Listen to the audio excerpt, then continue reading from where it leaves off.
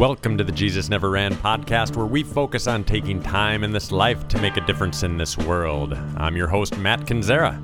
Let's take a walk. Each day, we are reminded of the role our faith plays in our lives. But does it play a role in our finances as well? Now, for the members of Thrivent Financial, it does. For over a century, Thrivent has been helping Christians blend faith, finances, and generosity, because it's not just about making more, it's about doing more for your family, your church, and community. Learn more about Thrivent's unique mission by calling Kathy Jensen, Thrivent Financial Representative, at 715-231-1662. Disclosures: licensed agent, producer of Thrivent Financial. Marketing name for Thrivent Financial for Lutherans.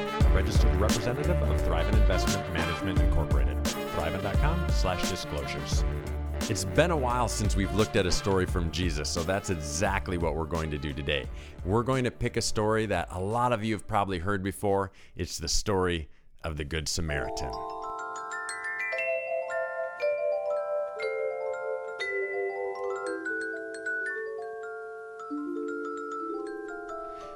Like so often is the case, when we read stories about Jesus, or when we read stories that he said, some of the parables that he said, we really have to look beneath the surface to figure out what he is actually saying. If we don't do that, a lot of times we'll miss the heart of the story. Now, we're going to talk about the parable of the Good Samaritan today. You'll find that in Luke chapter 10, verses 25 through 37. If you went to Sunday school or have spent any time in a church, you've likely heard this story. But if you're like me, you probably didn't really get to the heart of what is going on. So let's jump right in.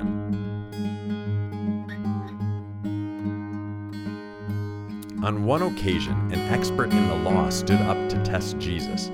"Teacher," he asked, "what must I do to inherit eternal life?" "Well, what is written in the law?" he replied. "How do you read it?" He answered, "Love the Lord your God with all your heart, and with all your soul, and with all your strength, and with all your mind, and love your neighbor as yourself." "You have answered correctly," Jesus replied. "Do this and you will live." But he wanted to justify himself, so he asked Jesus, "And who is my neighbor?" In reply, Jesus said, "A man was going down from Jerusalem to Jericho when he was attacked by robbers. They stripped him of his clothes, beat him, and went away, leaving him half dead. A priest happened to be going down the same road, and when he saw the man, he passed by the other side. So too a Levite, when he came to the place and saw him, passed by on the other side. But a Samaritan, as he traveled, came where the man was, and when he saw him, he took pity on him. He went to him and bandaged his wounds, pouring on oil and wine. Then he put the man on his own donkey, brought him to an inn, and took care of him. The next day he took out 2 denarii, gave him to the innkeeper, and said, 'Look after him, and when I return, I will reimburse you for any extra expense you may have.' Which of these do you think was a neighbor to the man who fell into the hands of the robbers?" The expert in the law replied, "The one who had mercy on him." Jesus told him, "Go and do likewise."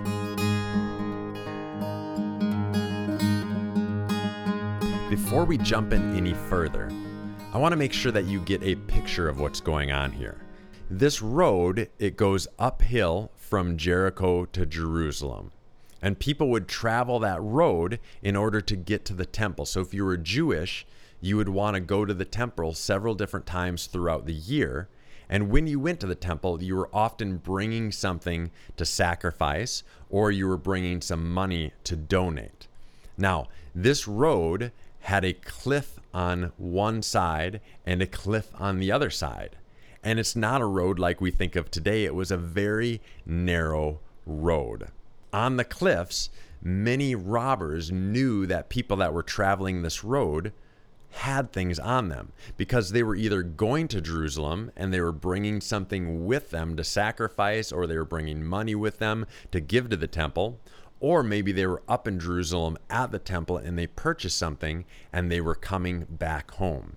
Either way, there was a good chance that they would have some goods on them, and to a robber, that was good news. So if you were caught alone, you might be in trouble if you were going down this path. So we've got a narrow road, we've got cliffs on both sides, and we've got people that are going up and down that have some things on them. So when people heard this story, when Jesus shared it, they would not have been surprised by what happened to this man. Now, in ancient storytelling, at least at this time, what was really common is that you would tell a story, and when you told that story, you would tell a story of one person who failed. They couldn't get the job done. And then a second person would come along. They too would fail. They couldn't get the job done. And then a third person would come along. In the Jewish culture, that third person was always a Jewish person. And they would come along and they would be the hero. So when Jesus is telling this parable to the Jewish people and to everybody else that is listening, when they heard it, they were probably shaking their heads. And so when Jesus said, the first guy comes along and he doesn't do anything, everybody assumed that was what was going to happen in the story. So the priest passes him by. And then when he says, oh yeah, and then the Levite comes and he passes him by, everybody would have understood where Jesus is going. And they would have naturally assumed that the third character in the story is a hero who's also a Jewish person. Imagine their surprise and utter outrage when Jesus flips it on its head and he chooses to tell them that the Samaritan is the hero. Now, Samaritans were generally hated by the Jewish people. You can see pictures of this all throughout the New Testament of the Bible. And so when Jesus decides to make a Samaritan a hero, it's just ludicrous. It's just crazy. And people would have been so pissed about this.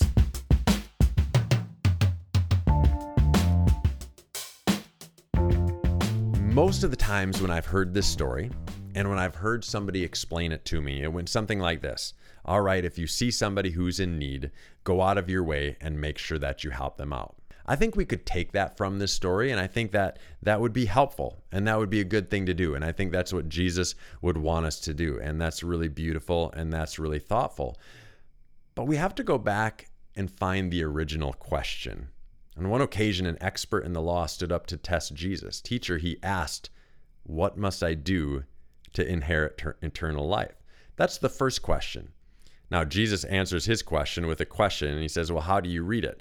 Now, an expert in the law was just a Jewish person who really knew the Old Testament Jewish law really well.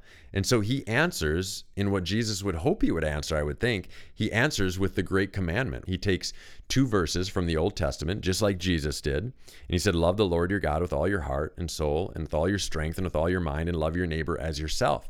Absolutely. And so Jesus says, you answered correctly. Do this and you'll live. Jesus knew he was trying to get to more than this because this guy was trying to trap Jesus. And notice it says in verse 29, he wanted to justify himself. So at this point, it's all about him. The teacher of the law is making this story all about him. But here is the question that Jesus answers with the parable. The Jewish teacher of the law asks, and who is my neighbor? It's a beautiful day in this neighborhood, a beautiful day for a neighbor. Would you be mine? Could you be mine? It's a neighborly day in this beauty wood, a neighborly day. So when we read the story of the Good Samaritan, we are reading a story that is answering the question, who is my neighbor? It's not asking the question, how should I help? Or who should I reach out to? It's a broad question of saying, if that is the law, if to love my neighbor as myself is the law, then I want to know who my neighbor is. Now, this guy's just trying to make it all about himself, but Jesus is going to make a story about this, and he's going to make an absolute point that's going to stick with all of us.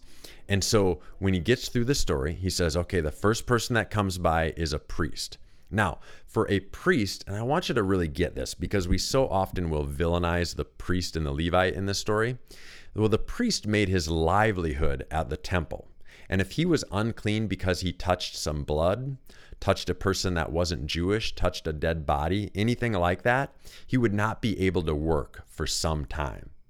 And so he had a bit of a challenge of morality when he came into the story and saw the Samaritan. Number one, it's a Samaritan. Number two, if he touches him, then he's going to be unclean and he can't work. But I don't want you to think in modern terms. He didn't go to the other sidewalk on the other side of Main Street. He would have practically had to step over the Samaritan guy because this road just wasn't that big. So there's no way he didn't see him, and he would have had to purposely kind of step around him to get around the bleeding Samaritan guy on the side of the road. The next guy that comes along, again, it's a Levite. A Levite is a part of a group of people that work in the temple and they help out in the temple. And although not all Levites made their living at the temple, definitely they had roles in the temple and they had things that they were supposed to do with the temple and with their Jewish leadership and religious law at the time. And so kind of the same story. If he would have dealt with the Samaritan man, number one, what would the other Jewish people think of him? But number two, could he actually do the duties that he was supposed to do in the temple? Same story, would have had to practically walk over the Jewish man. And then, of course, the Samaritan comes. He goes out of his way. And I love that in this story, Jesus makes it a point to take it like to the nth degree. So he helps him, he bandages his wounds, and then he picks him up and he puts him on his donkey, and then he takes him to an inn. And if that's not enough, he comes back to the inn and says, I'll pay you for whatever you need me to reimburse you for. So he goes way beyond what anybody really needed to do in this situation. So Jesus is obviously making a point. But then we get to the Samaritan. He's absolutely the hero of the story. Everybody hearing the story is thinking, what the heck is Jesus doing? But then we have to remember the original question. Staying healthy is unbelievably important when you're trying to make a difference in this world. But it is hard to stay motivated by yourself, and let's be honest, who likes driving to the gym to work out around a bunch of strangers? This is where TDH Virtual comes in. Yoga and dance classes right from your house with the support of a virtual community. Truly the best of both worlds.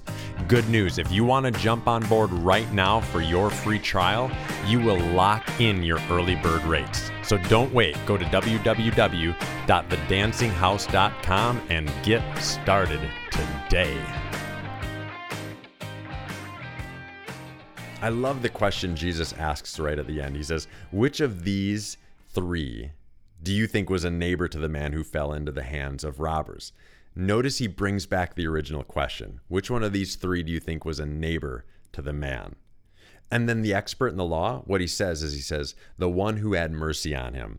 Saying the word Samaritan was like saying a swear word in Jewish culture at the time. So he won't even say the word Samaritan. He says the one who had mercy on him. And then Jesus tells him, go and do likewise. So again, the question, who's my neighbor? The answer, your enemy. Now at this point, it's really easy to make the Jewish leader, the expert in the law, the villain. But I guess before we go that far, we should probably ask ourselves how we're doing with this. And I don't want to share a story about Jesus if we're not applying it to our lives. It's so easy in this world to surround ourselves with people that are like us. Even within our passions, within our dreams, when we're going after something good, the easiest thing to do is surround us with people who are like us. Surround ourselves with people who think like us, people who act like us, people who come from the same background as us, people who make about the same amount of money as us.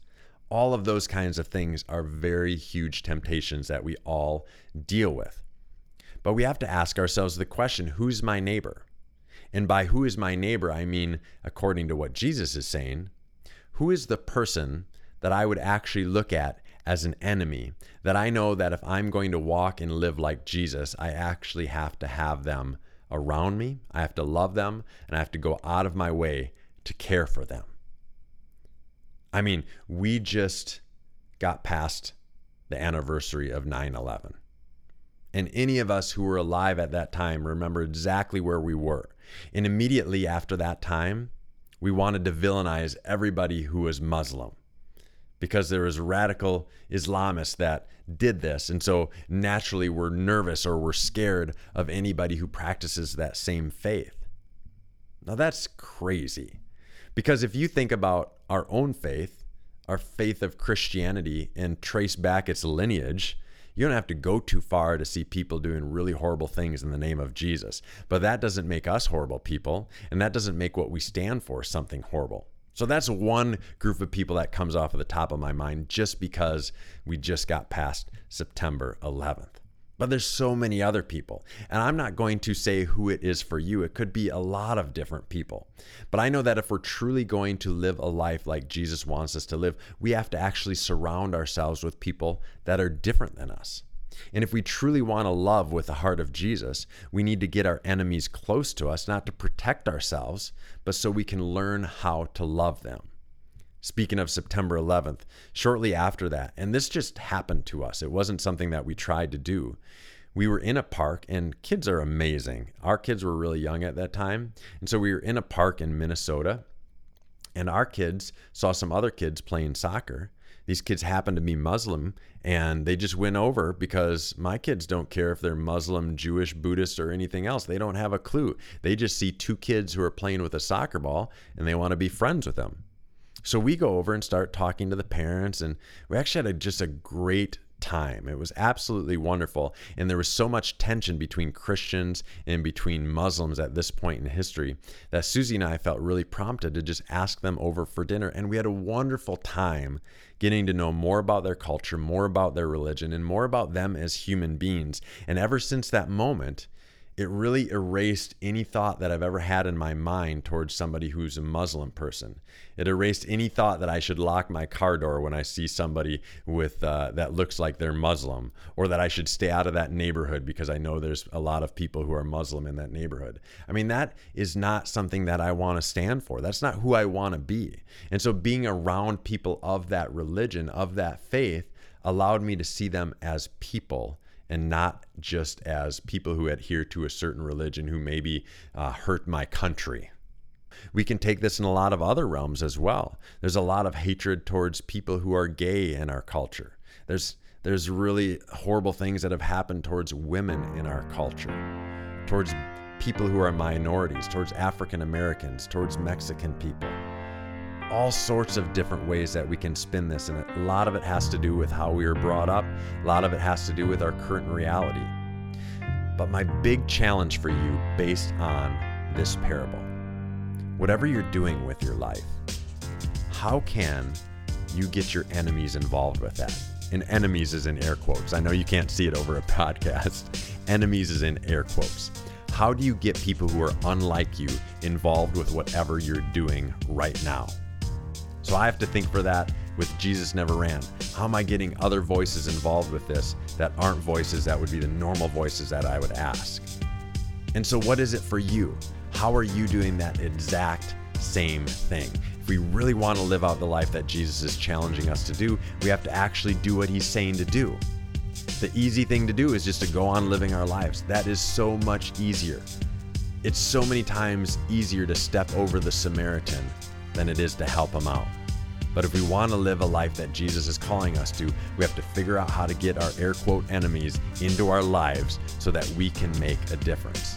When I was a prison chaplain, it was such a cool experience because I was the minority there. And that's a whole nother big question because we have an issue with incarceration in our country as well. But when I was in the prison chapel, I was the minority, and we only would have one service at a time. So one weekend we'd have a Lutheran service, another weekend we'd have an evangelical service, another weekend we'd have a Pentecostal service. But because it was the one service that was offered that day and on that weekend, everybody came. If we had the Pentecostal preacher there, all the Lutheran guys came. If we had the Lutheran pastor there, all the Pentecostal guys came. We all came to every church service because it was what was offered. We all came to all the Bible studies. And it was such an amazing mixed bag. It was mixed because there were so many diverse races involved. We had a lot of Latinos, we had Native Americans, we had Caucasian guys, we had African American guys in there. And it was also diverse based on what we believed and how we lived out our faith. So we had people that really loved liturgical worship. We had people who loved gospel. We had people who loved contemporary Christian. And all of us, James, just came together. And it was the most beautiful thing because when you looked around that room, nobody cared what the title on the service was. We just all cared that we were together. And I wish our normal world sometimes could look more like that prison did. I wish our normal world would look more diverse, would be a place where there would be more people inviting people that aren't like them. So that's my challenge for you. Just getting off of 9/11, getting off of that tragedy, and not only the tragedy that happened that day, but the tragedy that happened after that day, when there was so much hurt that happened based on people's religion, based on people's race. Now that we're here, why don't we ask ourselves who we need to reach out to? Ask ourselves who we need to invite into our circle. Who do you need to invite over to dinner so that you can live out the story of the Good Samaritan?